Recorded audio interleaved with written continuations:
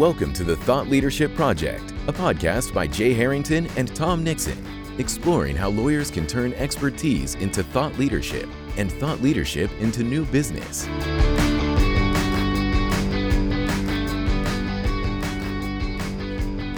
Welcome back, everyone, to the Thought Leadership Project podcast. I am Tom Nixon, of course, and joined, as always, and sometimes even without me, Jay Harrington. How's it going?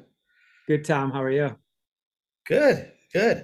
Happy to be here, as always. I think it was last episode that we were joking about whether or not the ChatGPT and the robots were going to replace us for the subsequent episode. And so if there was a break, we left off for 3 weeks because A, you went on vacation, but B, because the chatbots just were not up to it. So here we are.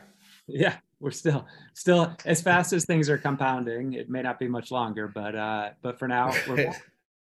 Well, let's get an episode in before that happens. So we might as well start there. You have joked that we'll do This Week in ChatGPT from here on out. And so let's go there. I just had a quick observation.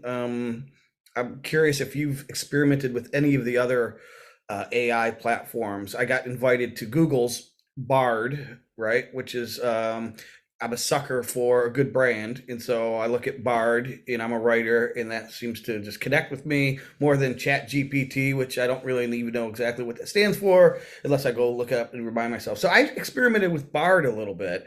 I don't know if it's all that different from ChatGPT. I don't think it seems to be as good yet, but have you experimented with any others, and what have you found? Yeah, so a little bit. I mean, there's a element of overwhelm here, and it's probably part of the AI hype cycle, right? Where, I mean, I go on Twitter, or I signed up for several AI related newsletters, and I mean, it seems like every day there's 20 to 25 new tools, companies that have specific use cases for AI integration, oftentimes built on the OpenAI platform, the ChatGPT platform. And so, I have experimented a little bit, but I also am kind of overwhelmed. So I've been spending most of my time that I'm using related to AI on the ChatGPT 4 platform. I pay for the Plus program, so have access to ChatGPT 4. So honestly, that's where I've spent almost all of my time. Yeah. And is it leaps and bounds like it's purported to be over 3.5, was it? Yeah, 3.5 was the last platform. That's what I think people with the free account are currently utilizing. I mean, it's a little bit hard. Occasionally I will A/B test it, right? Because you can go back to 3.5 and see what the answer is. I have found that it is more intuitive. It is more accurate. It is capable of doing things that 3.5 was not, certainly. So I think it has been a big step up in terms of capability and reliability, frankly. You can do more engineering around the prompting that produces better results and output. So I do think it's a big upgrade. Yeah. Okay, cool. My other observation, I'm curious what you're seeing as well in this area is, so as a content developer, I'm doing a lot of my time, I'm writing thought leadership content. So ironically enough, I am writing a lot these days across all industries. Legal is one of them, but every industry is grappling with, what does this AI, whatever it's going to be, what does this mean for our profession? And it seems like almost every profession is, on the one hand, optimistic and eager, and on the other hand, skeptical and pessimistic. It seems like everyone's kind of taking a wait and see approach, even though, like you mentioned, this hype cycle, man, I've never seen anything this hyped since the internet came around. But so everyone seems to be weighing in on it. And it, again, like I said, ironically enough, I'm doing a ton of writing about this artificial intelligence tool. So are you seeing that as well? So I know you're mostly dialed into the legal industry. Yeah, no, but I am seeing it and have been doing some writing about it as well, as it relates to the legal industry. So yes, I think that is certainly pertinent and top of mind for people across different industries. I think for good reasons. I mean, you saw things like the Goldman Sachs analysis that came out in the last couple of weeks. And I mean, it was talking specifically about particular industries where AI is likely to automate certain number percentage of tasks that professionals, particularly knowledge workers, perform. I think in the legal industry, it said something along the lines of, I don't know what the time frame was exactly, but they expected 44% of what it would call legal tasks to be automated away by artificial intelligence. So yeah, I mean, Goldman Sachs is not, I would categorize as a hyperbolic, organization that's going to just create some outlandish statistics with no basis just to generate clicks. So I think that kind of thing needs to be taken seriously. And yeah, that's no different than medical, accounting, recruiting. I mean, there's all kinds of different, implications, I think, for this moving forward. The last question on this for me, unless there's something else you want to bring up, is you coach and you train and you counsel associate attorneys as well as partners and sole proprietors, and up and down. What are you telling let's say the associate level attorney who might be, I guess, most subject to whatever this ends up being, or the junior associate, or even a law school student? Yeah, so I've been having some of these conversations. I mean, I guess if I was to take a couple steps back and just talk about, what are some concerns, some observations, just some thoughts on this topic in general.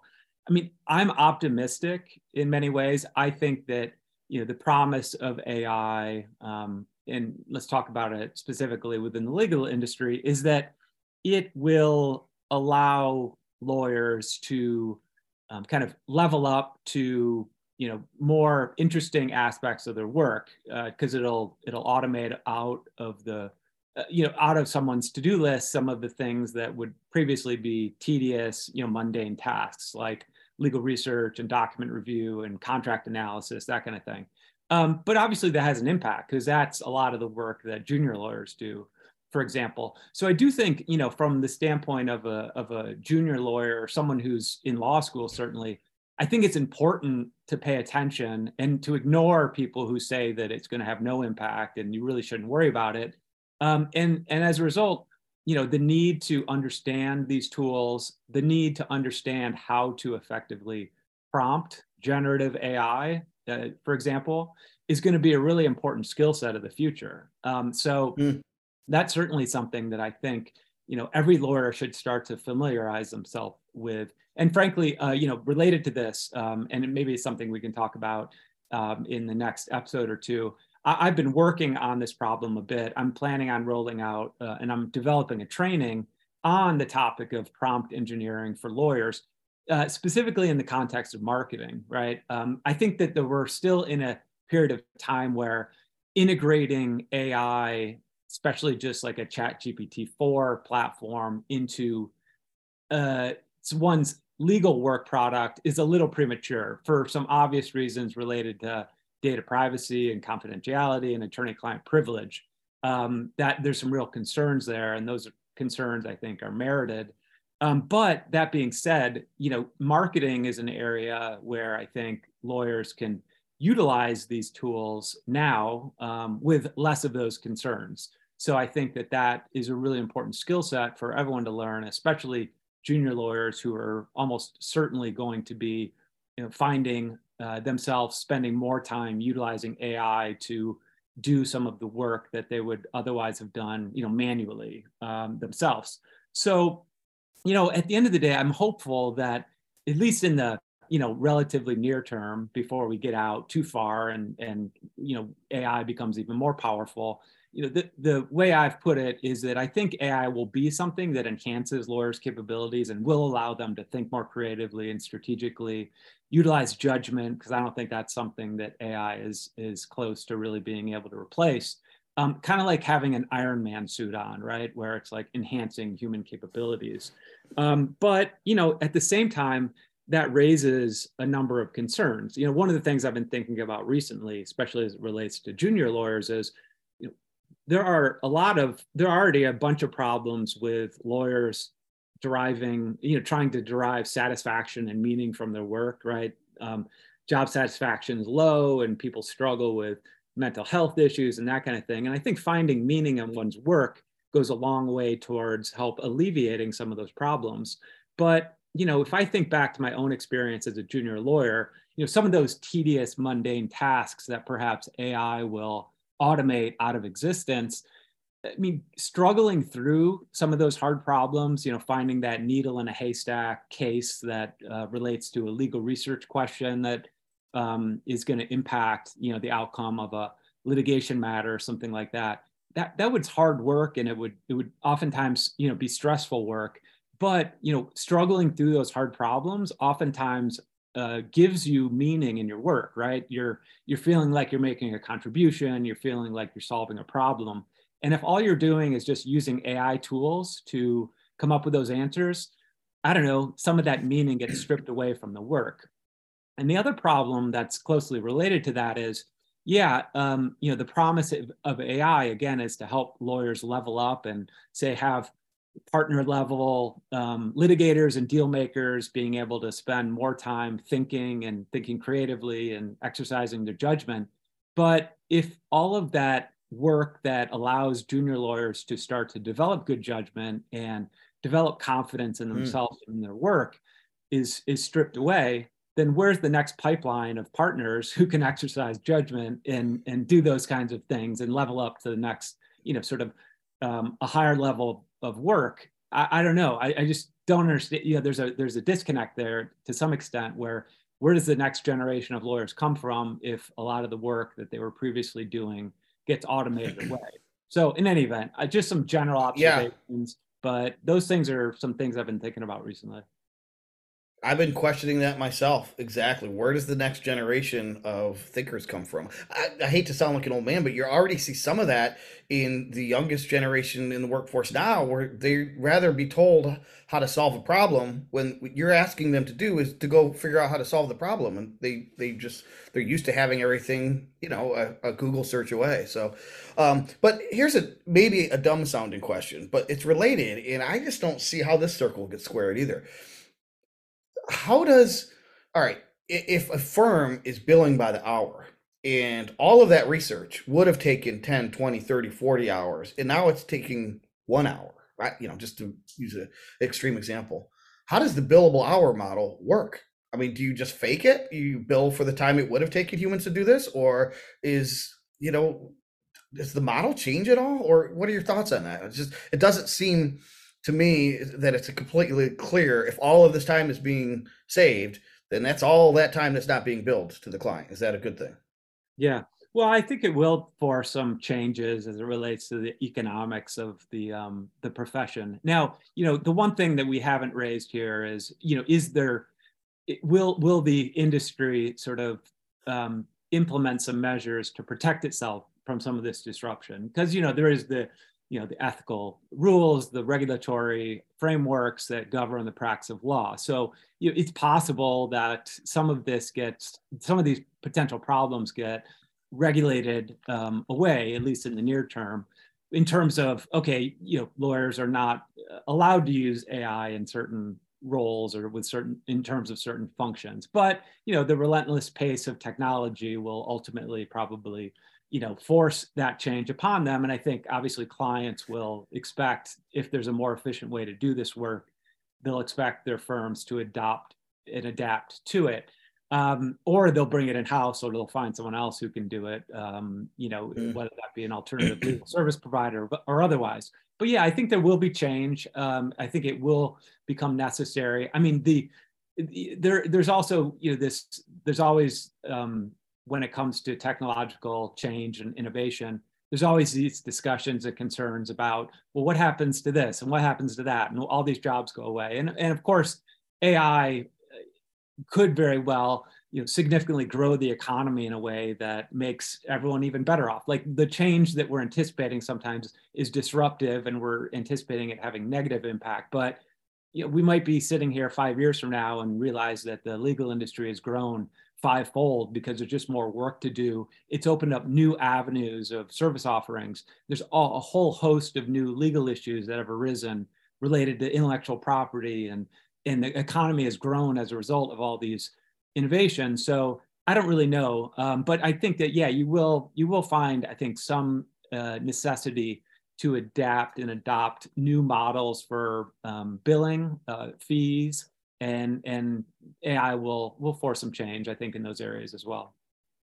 Yeah. Well, I am, like I said, old enough to remember being in the workforce before the internet, believe it or not.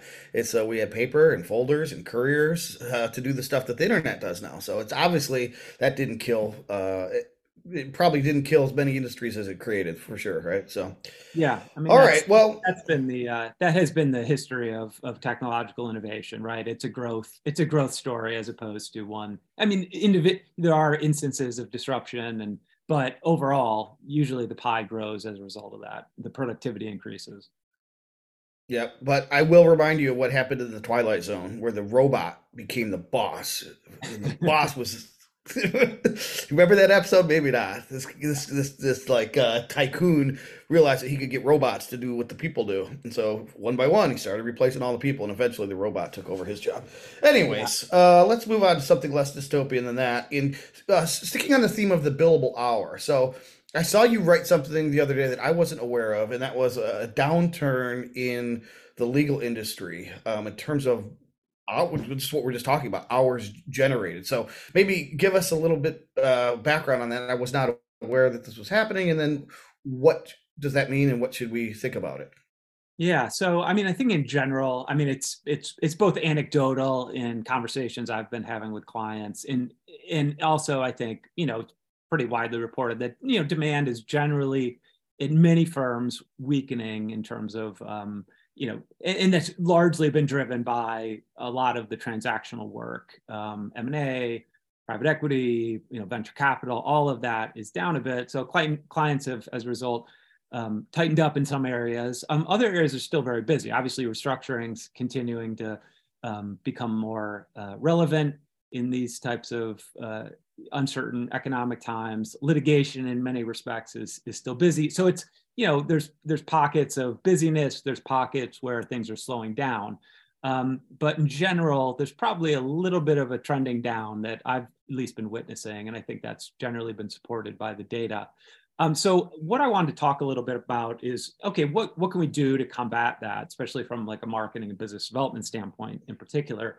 So, the way I've been talking to a lot of clients about it right now is one of the things that you can do that's really tangible and important is when things get a little slow on the billable hour side, really focusing and doubling down on your existing client base in particular, right? Because this is an instance where you need to really guard those relationships and ideally grow them during a downturn where maybe clients are looking to consolidate a little bit of the work with certain firms.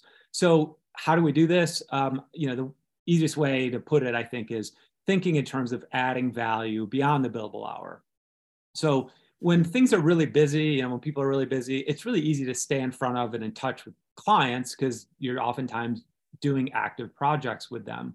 When things slow down a little bit, it becomes harder to do that for many lawyers because they're used to just that day-to-day interaction in the context of the projects and matters that they're handling for a client. So you have to be more proactive about it and think more thoughtfully about how do I stay in front of clients in a way that they perceive as valuable. So adding that value beyond the billable hour becomes pertinent. And in general, this is the sort of nuts and bolts of marketing still. You just need to direct it towards your existing clients. So you're still looking to educate them, inform them, in some cases, entertain them, right?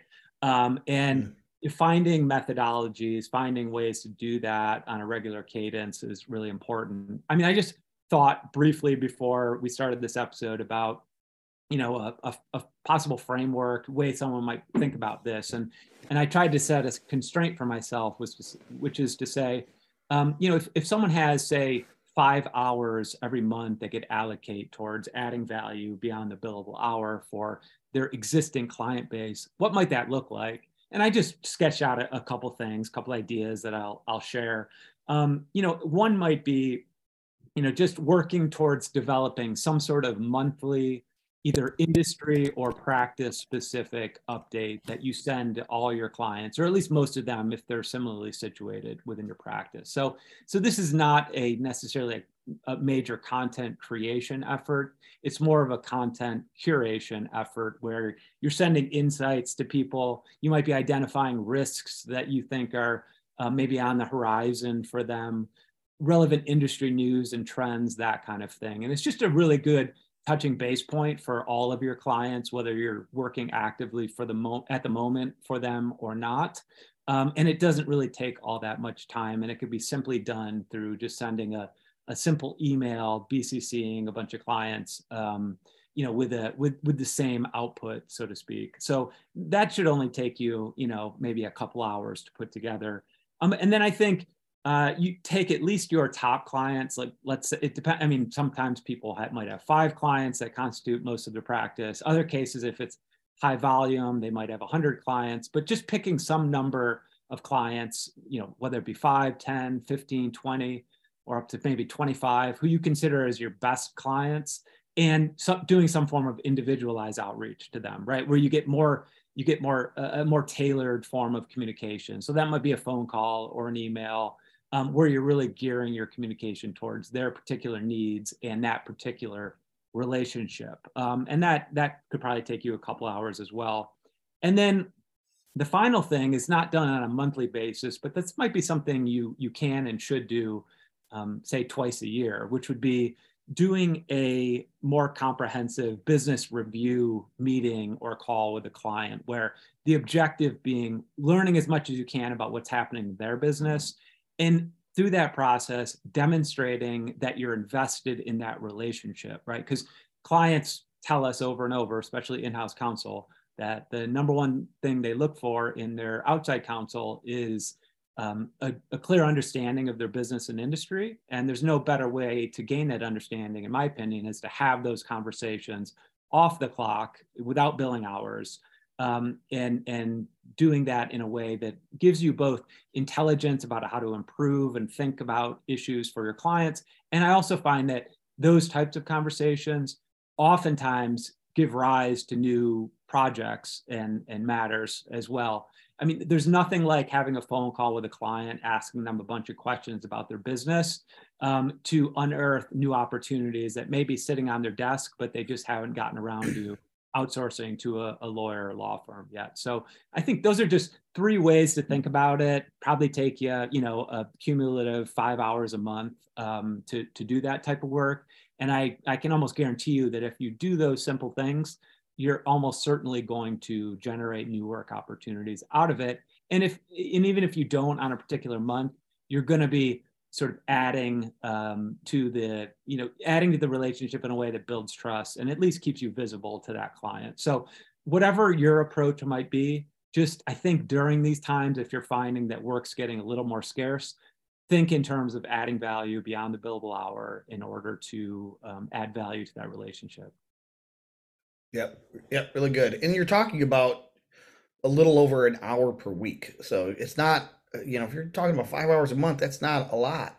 The other thing I would just add maybe to consider is, the person that always says, I'm so busy right now. If things ever slow down, I'll finally invest in marketing. Okay, well, this is the promise that you made to yourself, that now is the time if you're experiencing what Jay said, or even if you're not. And the point being, too, is if you can start doing some activity, some business development activity, writing, getting it, thought leadership content out, a newsletter, anything. If you could get the system built now, once the system's up and running, like it almost takes its momentum where it's like really easy to do it the 3rd time, the 5th time, the 10th time. By the 12th time, it's, you're in this groove, and what would have taken you an hour can now maybe only take you 20 minutes, 30 minutes. So use this time to get the system in place that you're always talking about, Jay. And then once the system's in place, as you get busy again, it won't be such a big lift. And maybe you can even hand it off to somebody because the system's so sound. Now an administrative assistant can do this and you're spending a fraction of your time. So that would be my advice to everyone who said someday. Well, this is that someday. Yeah, that's good stuff. All right. Yep. Yes. Well, yeah, let's move on to your favorite topic, Jay, LinkedIn, right? So you and I had a conversation off air, and there seems to be a lot of chatter out there questioning once again whether LinkedIn is doing something with its algorithm or it's throttling back content distribution. So I don't know if what you see, but I guess more importantly, if that is the case now or ever? What does it mean, and what should we do differently, if anything? So, what have you seen? Yeah. So yeah, there's, like you said, there's been a lot of chatter on LinkedIn lately about this issue. And I mean, the consensus that I've seen at least has been that, yeah, people feel like their distribution of content is down, impressions are down. And yeah, whether that be it's in fact being throttled, I don't know. But yeah, I think that in my own experience, I would be surprised. I've been doing consistent content generation on LinkedIn for the last, say, 3 years, and I think it's been a continual upward trajectory in terms of impressions. I think year one was maybe 1 million impressions that I generated during that year. The second year it was 2 million, and then last year 10 million. So yeah, continual, wow, steady, in that case, somewhat exponential growth in 2022. I would be shocked, and I'm highly doubtful that I will exceed last year's performance on LinkedIn. And I think I'll still be generating the same amount of content. But I don't necessarily, at least I don't think it's been a issue of quality. I've been putting effort into it, but my guess is, based on where I'm tracking now, yeah, I mean, impressions will likely be down 30 to 40% in 2023. Wow, that's a lot. Yeah, quite a bit. So, I guess, yeah, the question is, and why is that happening? I think in part because I do think there are more people who are creating content on LinkedIn. For years, everyone talked about, 1% of people on LinkedIn are consistently creating content. I think it's becoming a more active platform. I've talked before about the fact that, I've seen many of the high profile, large audience creators from Twitter, coming over to LinkedIn, and that's only increased over time. They found that this platform is also a great place to reach an audience and build an audience. So necessarily, if there's more people, you can only be served so much content from so many people. So if there's more content being created, then your own content is probably going to be down a little bit. So if we're to agree that that's in fact happening, and I think the consensus is that it is for most people, yeah, the natural question is what to do about that, if anything, or how to think about it. And I don't know, I'm not really changing much of anything. Like I'm not changing my approach. Maybe I should be, but one of the dangers that I've kind of observed that I think that many people may run into is that if they are changing the approach that I've seen is one that is trying to optimize for, I think, what people think the algorithm wants, and a sharp increase in what I'll call personal content, as opposed to professional content. And I don't mean it's more casual content that has a business aspect to it. I just mean it's more people telling personal stories and things of that nature. And as we've talked about before, that can be really valuable. But I think, you have to, the way I'm thinking about it is you have to keep in mind what your goals and objectives are for content creation, and making sure that your content approach is still aligned with your business objectives. Because what the thing I worry about a little bit for some people is that, they're starting to optimize for visibility and impressions, regardless of how that visibility and those impressions are being generated. And ultimately, if the goal is, and if your goal is just to use the platform as a visibility mechanism, then go for it. Like, I'm not trying to tell anyone what to do, but I'm just saying, if you're a lawyer, for example, and your goal is to generate new business opportunities and sort of build your brand as an expert within a space and cultivate an audience within your ideal client target market, well, then, keep in mind that, most of those people are probably, they want to know, yes, they want to know the person behind the professional, but ultimately what they want to do is develop a high level of trust that you're an expert who knows what they're talking about and is this type of person who's capable of solving their problems for them. And if you're not giving them a heavy dose of content that addresses that issue, then, it may be that you're missing out on an opportunity. So I don't know. I just, for me, there's a danger in veering too far off the path of aligning your content strategy with your underlying business strategy, if that's in fact why you're on LinkedIn. It certainly is for me. So I'm going to kind of, stay the course. And even if my impressions are down, I still think it's one of the best places on the internet to be sharing that form of content. So, and I think for other people, it continues to be as well. So that's one thing. And then the other thing I would suggest is, if we continue to see this where impressions, continue to trend down for most people, I've also talked about in general, it's better to become really good and really invested in one platform rather than spreading yourself too thin across many different ones. But it might be a time to experiment with another platform. It's certainly been something I've been doing. I've been investing a lot more time on Twitter, for example. I've both been enjoying that platform in terms of, sort of connecting with new people and seeing new forms and different forms of content, and also creating on that platform as well. And I will say this, while I've seen my LinkedIn visibility and impressions go down, I've seen my Twitter content really accelerate in terms of views and visibility. I mean, in the metric that I use to measure that, I'm still not getting as much visibility or views on Twitter as I am on LinkedIn, but my views relative to my follower count on each platform, Twitter, I'm getting many more views relative to my follower count than I am on LinkedIn. So I only have approximately 1,700 followers on Twitter. I've approximately tripled that probably in the last 6 months. So I started from just a small number, like 500. But, if I look back at my tweets in the last week alone, one generated, 8,000 views, the next 31,000, and the one after that, 16,000. So significantly more than my follower count. I think there's a greater capacity for virality on on Twitter still, relative to LinkedIn right now. And so, if that seems like an environment or a platform that you're interested in, it might be worth checking it out, experimenting with it a little bit. I think that you have the potential right now to generate more visibility and maybe have faster growth on a platform like Twitter right now. But at the moment in time, that could change. But the point being, it might be time to experiment a little bit if you're seeing your LinkedIn content not getting the reach you're used to. Yeah. Interesting. Yeah. Twitter is very much more an open network, right? There's unlike Facebook and LinkedIn, for the most part, it's kind of like a mutual agreement to follow each other or connect with each other. Not so on Twitter. I mean, I could go retweet something from Lamar Odom if I wanted to, or comment on him when it was posted, right? So it's like, I don't even know if he's on Twitter, but anyways. Interesting pick there.